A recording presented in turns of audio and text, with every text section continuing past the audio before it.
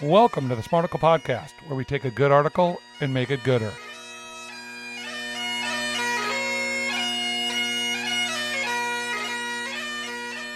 It is Faithful Fridays, Brandon. Once again, I'll remind you, no four-letter words, please. That includes the F word. It is the time when we kind of take it down a level. We usually go to our North Star, Richard Rohr, and his organization, the Center for Action and Contemplation out there in lovely New Mexico. We definitely think you should check him out at cac.org. Me and Brandon follow his daily meditation. They've been doing a series on holy bewilderment. This is author Debbie Thomas, who finds a worthy model of holy bewilderment in the faith of Mary, which comes from Luke. Quote, the second line I appreciate in the Annunciation story describes Mary's confusion, but she was such perplexed. It is not that the Annunciation leads her out of doubt and into faith. It is that her encounter with the angel leads her out of certainty into holy bewilderment, out of a familiar spiritual territory into a lifeline of pondering, wondering, questioning, wrestling. She was much perplexed, or as she puts it to Gabriel, how can this be? Like Mary, I was raised with a fairly precise and comprehensive picture of who God is and how God operates in the world. If anyone had asked me to describe God when I was 15, 20, or 30, I would have rattled off a list of divine attributes as readily as a kindergartner recites the alphabet. God is omnipotent, Omnipotent. Thank you. Omnipotent, omniscient, omnipresent. God is 3 in 1. God, I'm going a long time here. God is holy. God is perfect. God is loving. God. What is interesting, shock, reality has been, who knew that my life with God would actually be one long goodbye? That to know God is to unknow God. To shed my neat conception of the divine like so many old snakeskins and emerge into the world, bare, vulnerable, new, again and again. Sorry, I had to go, but I thought all of those were worth reading, Brandon. Absolutely. I sent this to you. I think a lot of people think that we just talk about these things and we don't ever actually, they're just for the show. But you and I go back and forth on this stuff, and if it's helpful, like, hey man, I read this is really good. I mean, it's important to us. It's real. It's our faith is important. Figuring it out is important. It's wrestling with it and not just giving platitudes. Like, God allows U-turns, Larry. All the platitudes of the evangelical church that drive us crazy. I sent this to you because it just reminded me of so many times you and I have talked about, where you've talked about this idea of unknowing God. You were raised in a very cookie-cutter, white, suburban, evangelical Christian existence where everybody was kind of the same. And you went out of college, you went to work for a Christian radio station. Ew. And over the last 25 years or so, your entire faith has changed. Yep. It's become holy bewilderment. Like, if I had $1 for every time you're like, I have no idea what this is all about. I'm like, all I know is that it all belongs. And that's why we constantly talk about Rohr and the Center for Action and Contemplation, because they are pushing into this. They are like-minded people that are saying, man, you know what? I don't know what the hell I'm doing. I don't have it figured out, and I'm just doing the very best I can. Today's reading was unbelievable. It was, all about this idea of how one looks at and engages with their faith and how that changes over time.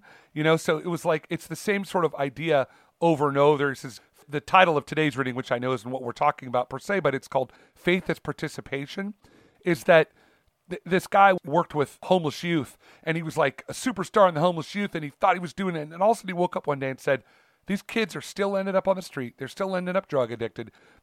Nothing I'm doing is really making a difference. And he said it fundamentally changed his faith, that he had to say he still works with homeless people. He still works and does those things. But instead of looking at like, I'm going to change the world to do this, he says, I'm going to engage in every interaction I have with him the same way I engage in prayer.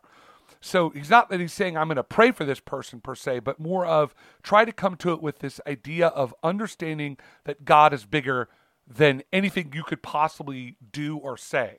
And so you have to trust, if as a person of faith, you have to trust that God's plan is so mysterious that you got to just roll with it. Because if you don't, you're going to spend your life miserable. I mean, it's like the whole second half of life thing that Rohr you introduced me through. Richard Rohr is like, you have to give it all away. You have to, like, literally, they teach us in Sunday school we think God literally is.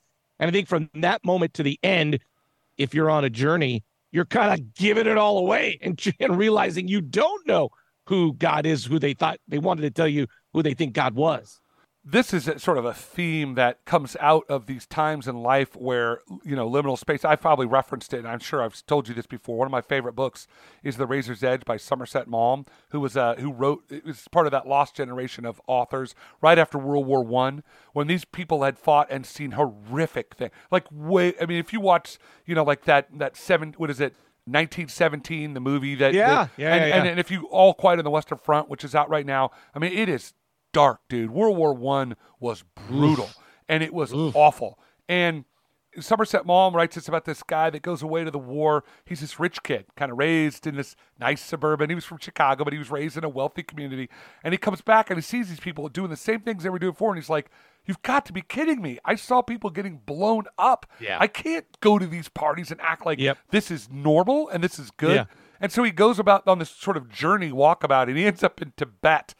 And the head of the monastery says, "I want you to stir this porridge. That's how you're going to understand the nature of God and your place in the world." So he starts stirring this porridge for like 3 months. And finally he's like, what the hell am I doing? I'm not learning anything about myself. So the abbot, this monk, says, "Hey, you know what? There is a lean-to on the top of the mountain. Hike up there and sit in that lean-to, and you will learn what you need to know about God and your purpose in life." So he goes up there and he brings all his books and all these things that he has. And he's been reading all these books, and he's sitting there and he's on the top of the world and he's freezing cold. And all of a sudden he starts ripping pages out of the book and lights a fire with them. Because in that moment, the most important thing was just staying warm. And it was like this ultimate moment of understanding that sometimes you just have to let go. That you're not going to be able to think your way through things. You're not going to be able to say, well, if I think harder and pray harder and try harder, I'll get it all sorted out. It's not that those things are bad per se, thinking and trying and philosophizing. But at the end of the day, a lot of what we wrestle with is a mystery, and we're not going to figure it out this side of the great getting up morning. We're just not. So I love that they're pushing into these different authors and people that are very accomplished in their fields, and they're all like, I don't know what the hell I'm doing. The world is a giant mystery. I know why people like my wife, right-brained, Enneagram number ones don't want to admit that, but it just is.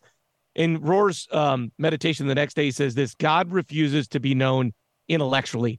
God can only be loved and known in the act of love can only be experienced in communion. I've told you I'm studying science and God, and I'm like, how could we even be here with all that is gone? And you're never going to know. The only way you can experience God is to be in communion and love. That's it. You can't study your way to God. No, and it can help you to guide you in your thinking. Yes. It could do good things, but it cannot introduce you to God.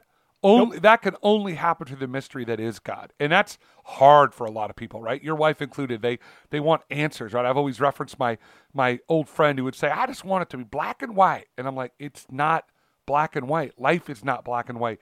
It's never going to be easy for you. And that, especially in American culture where we want things easy, we want a cookie cutter, we want food processed, we want it all quick and down and dirty. We don't want to have to wait for anything. It's really hard for Western thinking people to sort of wrap their brain around the fact that, guess what, dude? You may never know. You may never know what the mystery of all this is about. So you've just got to get up every day and rest in that uncertainty. And that is the challenge. That is that second half of life. So you sort of empty, this idea of emptying the cup is a common phrase used in the Christian world, is empty the cup. Let it out and stop trying to figure it out, because you're not going to. Well, what kind of ticks me off a little bit is that we're hearing this story about Mary. I've heard Mary's story a gazillion times. We're in the Christmas season. Mary's going to become president again.